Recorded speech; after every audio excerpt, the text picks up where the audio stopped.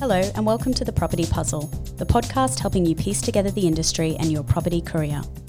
My name is Rachel O'Shea and I represent Charter Hall on the Future Directions Committee of the Property Council of Australia, who is bringing you this podcast series. This season on The Property Puzzle, we are exploring the profession piece. We will be asking our industry experts to talk through their field, how it integrates with the property sector, where the industry is thriving and opportunities for improvement, and finally how their field is evolving. Joining me on the podcast today is Quentin Jackson, Australian Sustainability Leader and Technical Director at Aurecon Group. For those who don't know, Aurecon is a global engineering, management, design and advisory company. Welcome to the puzzle, Quentin. G'day, how you doing? Well, thank you. Quentin, you have a master's degree in building science.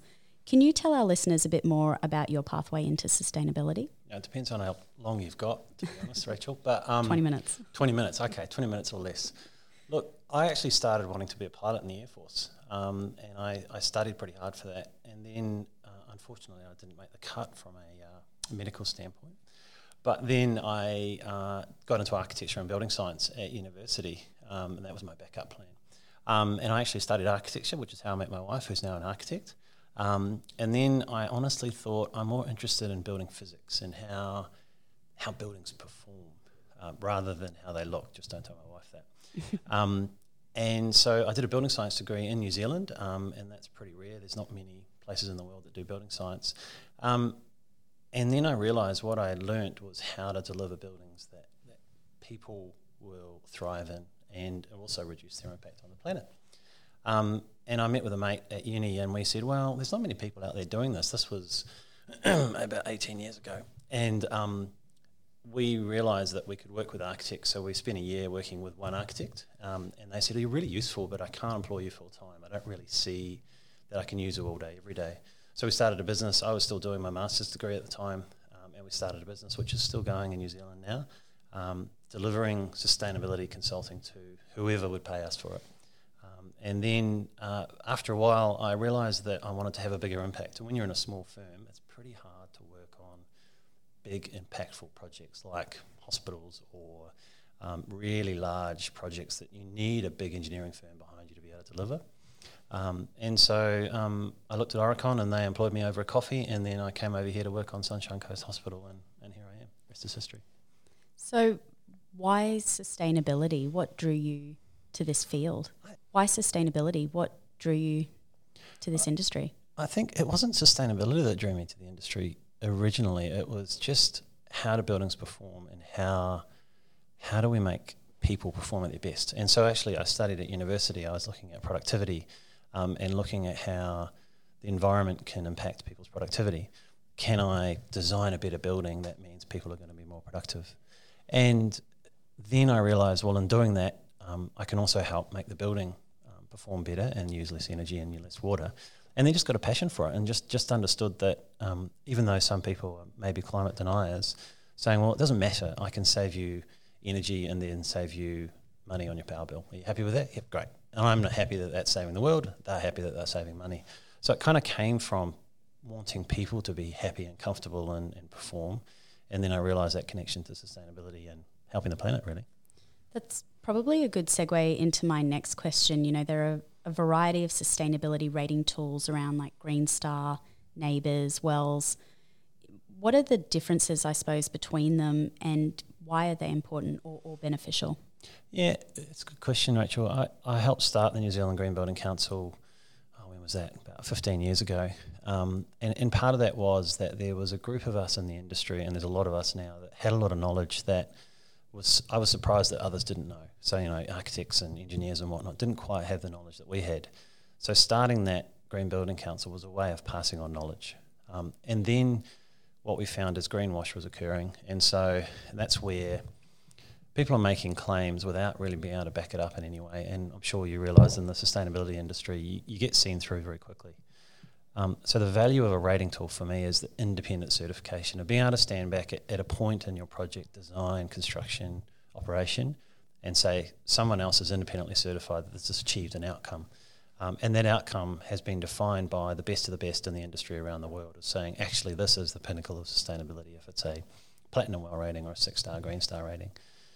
what we have now, though, is we have a nice set of ratings that Green Star and ISCA, for example, in the infrastructure space, deals with kind of holistic sustainability. Everything from what improves people performance, what improves building performance, how do you use less materials, how do you get to your building faster, those sorts of things. Whereas Well came in and said, that's great, but we really, really, really want to focus on people. What are the things we can do to make people healthier, more comfortable, more productive in their buildings? And I think that's a nice balance. We're now seeing a lot of clients saying they want the trifecta of ratings. They want a neighbours rating to prove that their building's actually performing the way they designed it. They want a well rating because tenants are demanding it. They're saying we understand that affects us directly, and we want a Green Star rating because that delivers holistic outcomes for us. Because let's be honest, if your building's saving energy or water, does that really affect you as a person in your job every day? Me, it might, because I care about it, but the person next to me, it might not. But the fact that they have fresh air, access to views and daylight, those sorts of things will really affect their day-to-day work. So we now have a great set of ratings that are being internationally tested around the world, delivering great outcomes on our projects that are independently certified. Greenwash shouldn't be an issue anymore. So, Quentin, what are the drivers of sustainability? I know we've sort of touched on what drives tenants to want to get a wellness rating, and its productivity and its wellness with their employees. But why would businesses sort of generally want to go green? And what are the benefits, I think, to landlords as well? I think you got to break it down into the different parts of the value chain. As an example, when we built our new office, the boss came to me and said, I just want people to leave the building healthier than when they arrived. And I went, well, that's a big challenge.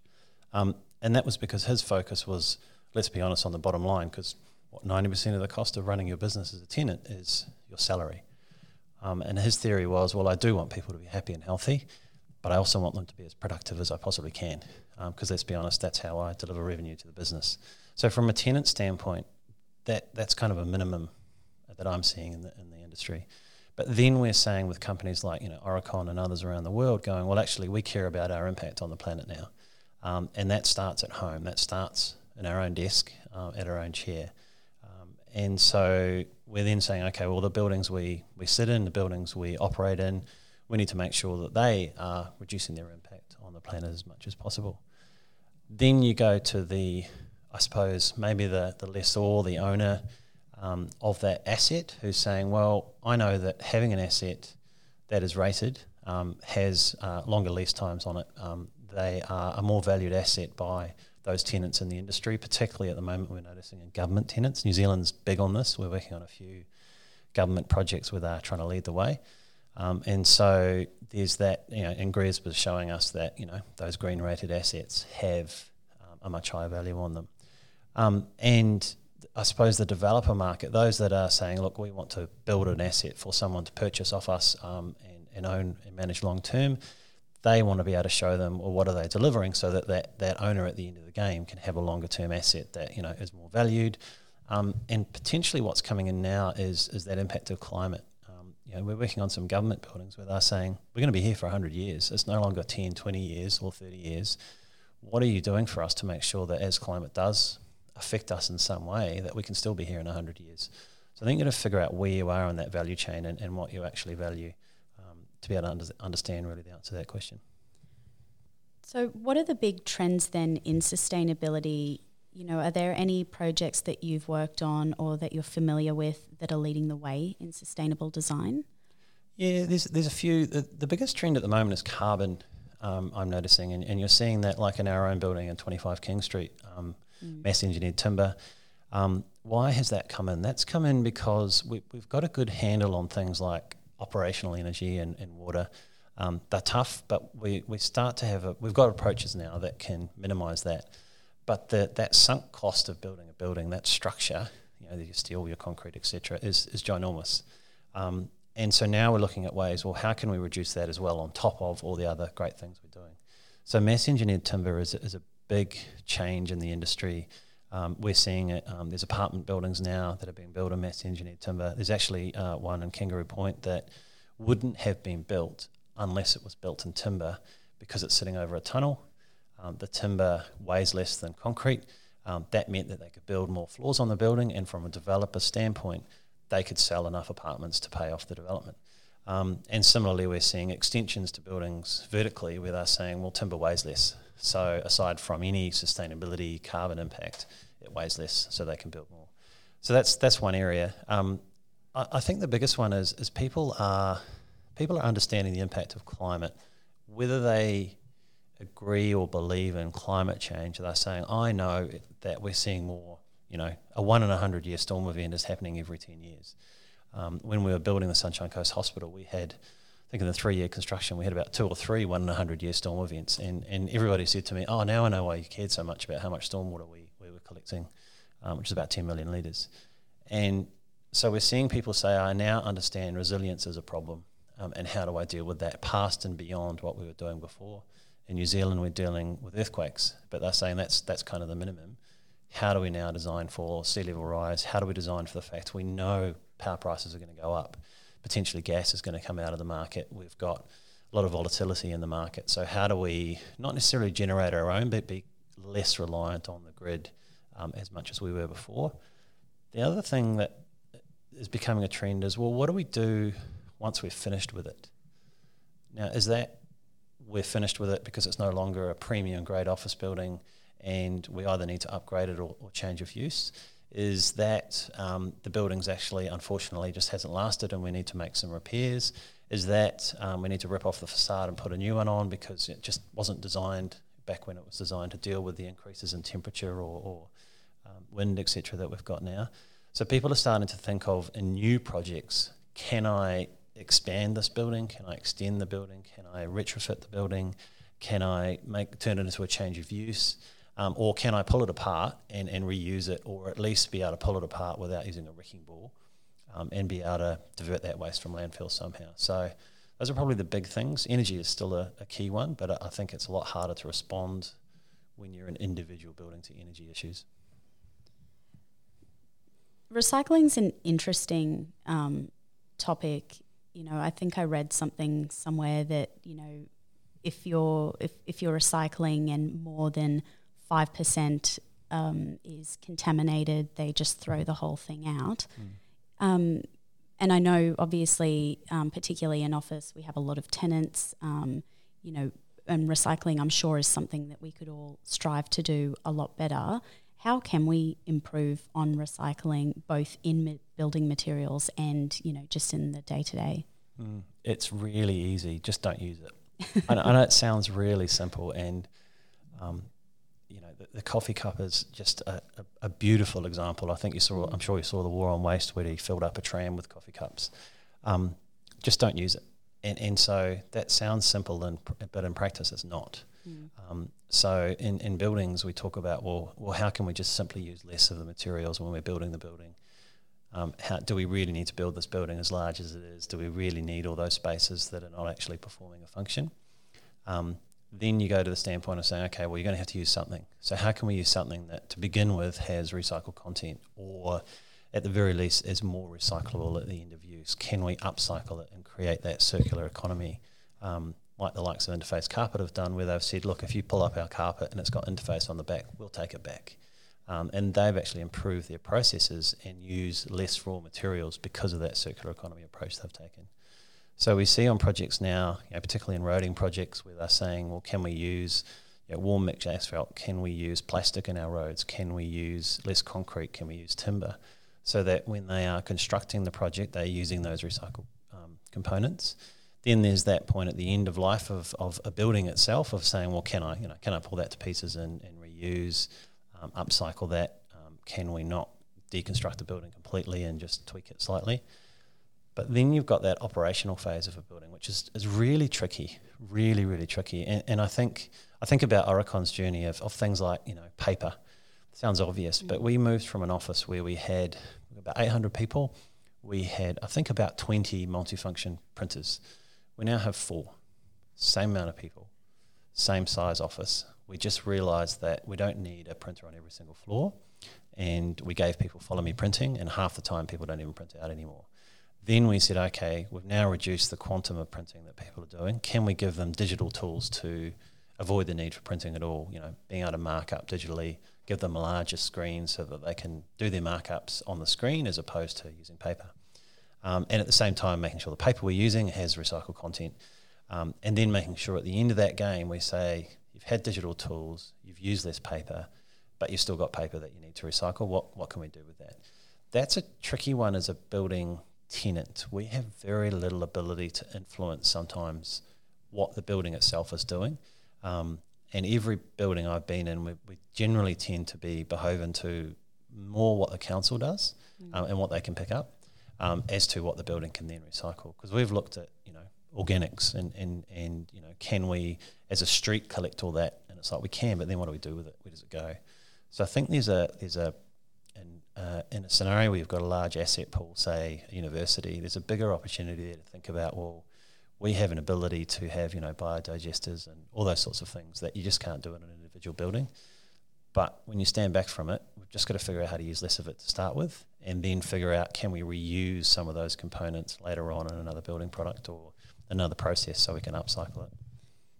Speaking of Aurecon, they received the first WELL Platinum rating. Can you tell us a little bit more about how that was achieved and the process you had to go through to achieve it?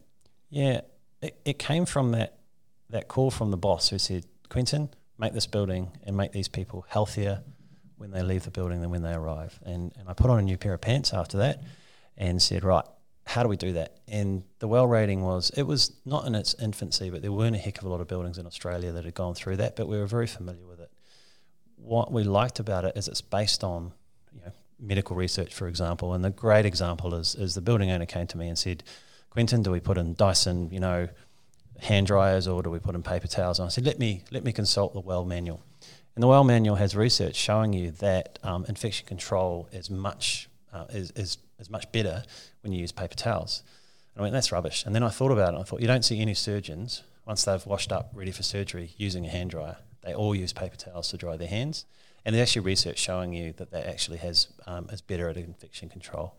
So that then said to us, well, I can now sit down with 800 engineers who are going to question me till the cows come home about why we've made a decision. And I can stand back and say, well, here's the world-leading research on why these particular moves we've made in the building are the right ones to make. And particularly so I can say, well, I've given, not just me, the whole design team, the whole company, we have given our staff the best opportunity to be as healthy and well as they possibly can, and based on that research that we've seen around the world. And what did that eventuate in? That eventuated in really thinking carefully about what actually affects us as humans. And that included everything from lighting right down to, we actually now, what we did before COVID, provide people breakfast, because we all know not everyone has breakfast. And it was just a simple move. It doesn't cost a heck of a lot of money. But when we had to pull that because of COVID, the outrage in the business was high. Because a lot of people found that was just a simple way of being able to get to work, have a little rest with their friends and have some breakfast and just feel healthier. But it went through to everything. A much higher focus on the paint products we used, a much higher focus on actually delivering the promise. The difference with WELL to some of the other rating tools is it's a tested outcome. So you design everything, you construct the building, you manage it as best as you possibly can, but they then actually come around and test that you've achieved it. So they test that you haven't got too high VOC levels. They test that your acoustic environment is right. And that to me was the deciding factor of saying, well, I can stand behind this and say, we designed it and we delivered it, and the outcome is we can now manage it long term.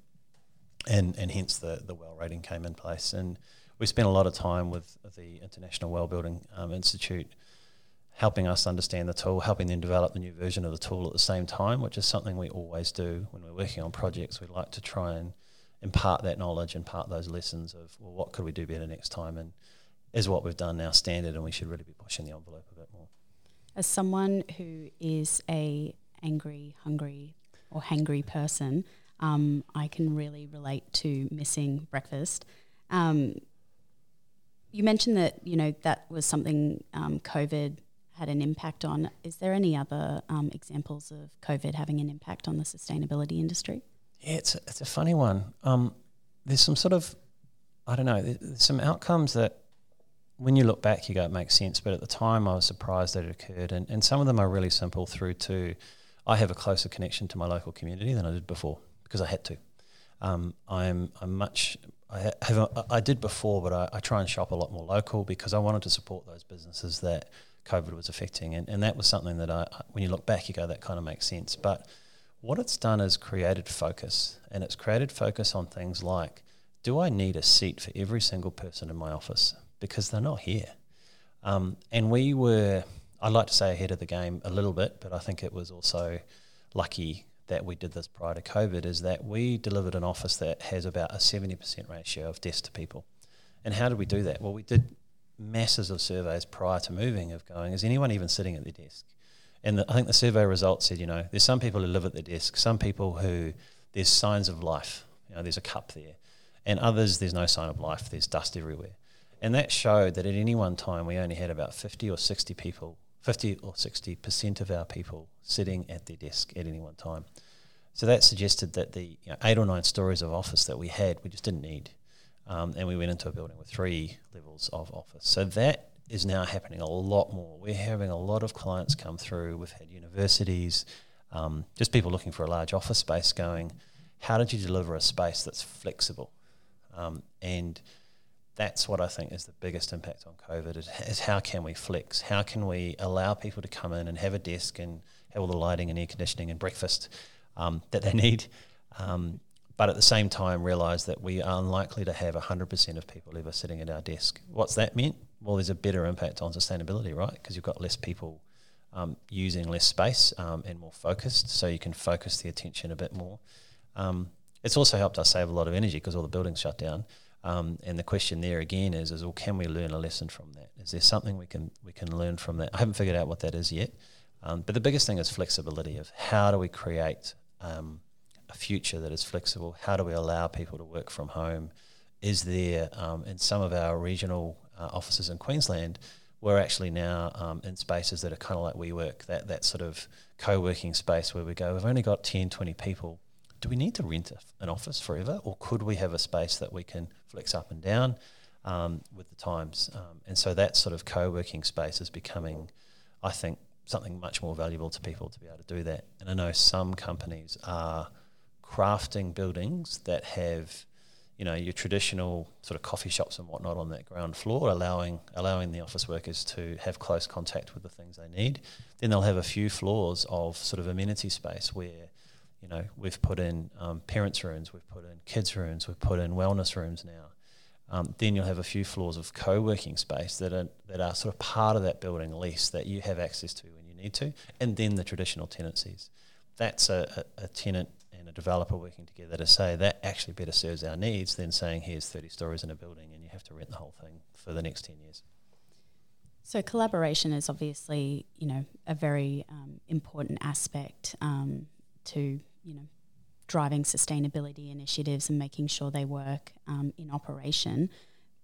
How do you find, I guess, the industry works together? Are there ways we can improve, the pathway towards better sustainability and wellness? Yeah, a lot of my job is not technical, it's people. And a lot of that is sitting around a large table with a lot of parts of the value chain with different interests and different drivers. And what I often notice when it works well, we're all on the same page. And whilst our drivers might be different, we're all trying to achieve the same outcome. Where it doesn't work is where that aspiration isn't there, and perhaps that the sustainability outcomes are more about a marketing ploy than actually altruism and saying this actually delivers an outcome. So the best advice I can give of how do you make this successful is you need to very early on collectively agree on what the outcomes are going to be, and how you're going to, what part you play in that outcome, and understanding that the building owner or the tenant or the engineer all have very different outcomes they want to deliver, but actually collectively they're the same. And where that success comes in is where you then have the ability to use rating tools, for example, to confirm and make sure there's no greenwash that you've actually achieved that. All too often I sit in a value management meeting at that last stage where it's just, you need to take a few million off, and the question is, do we have to? And if not, what's going to happen? And if I can refer back to, well, here were the aspirations that we set at the start, that's what we're trying to achieve, and this move you're making may not achieve that, and or also you won't be able to get this holistic rating that allows you to demonstrate to market that you've actually delivered it. Without those two things, and you can have both or either, you're not going to achieve those sustainability outcomes, whatever they may be for you. It sounds like the feedback at Aurecon anyway has been really positive, so that's definitely an example of tangible, real benefits that can be seen by pushing towards sustainable rating tools. Quentin, finally, I suppose, just to kind of wrap up, what does the future look like for green buildings and sustainability? Are there any advances we can expect to see within the industry in the near future? Yeah, that's a tough question. I think the advances that we're seeing are looking outside of your direct impact, so looking outside of the building envelope. So we're now talking with clients about, well, where's the energy coming from? And talking with clients that own either a distributed asset portfolio or someone like a university who has a concentrated portfolio in one place. And they're saying, look, we designing a sustainable building, I think we've got that. It's pretty well known, and the advances we're seeing now are not significant. Mass engineered timber was probably a significant advancement, but I'm getting asked, well, what's the next thing? I was like, I don't think there is, because you can only put so much generation photovoltaics on your building because you've only got a certain surface area. And even then, the advances you're going to make on an individual building are now just smaller incrementally. So now we're starting to say, what can we do at a district level? What can we do at a country level? How can we generate the energy somewhere else and bring that and allow us to play the spot market? Some universities are doing that, where University of Queensland, for example, has built that massive solar array to say we can't build, or we've got an existing portfolio now that we can't really do much with. We can run it as best as we possibly can, but what's the next big change? So they've built their own PV array that allows them to play the market and allows them to, basically reduce the consumption off the grid. That's where we're seeing people playing. They're also changing energy sources. Hydrogen starting to become up. How do we decarbonise our transport industry? So we're working on a lot of transport projects where we're stepping outside of that original sort of scope 1 and 2 emissions that we're used to dealing with, of saying, well, we know how to do that. How do we deal with scope 3? And transport's probably the biggest thing. I think our own personal company footprint, paper's tiny compared to transport, and that includes us flying and whatnot. And COVID's helped us understand that we fly a lot and we don't need to, which is another good bonus, only good bonus that's come out of COVID, really.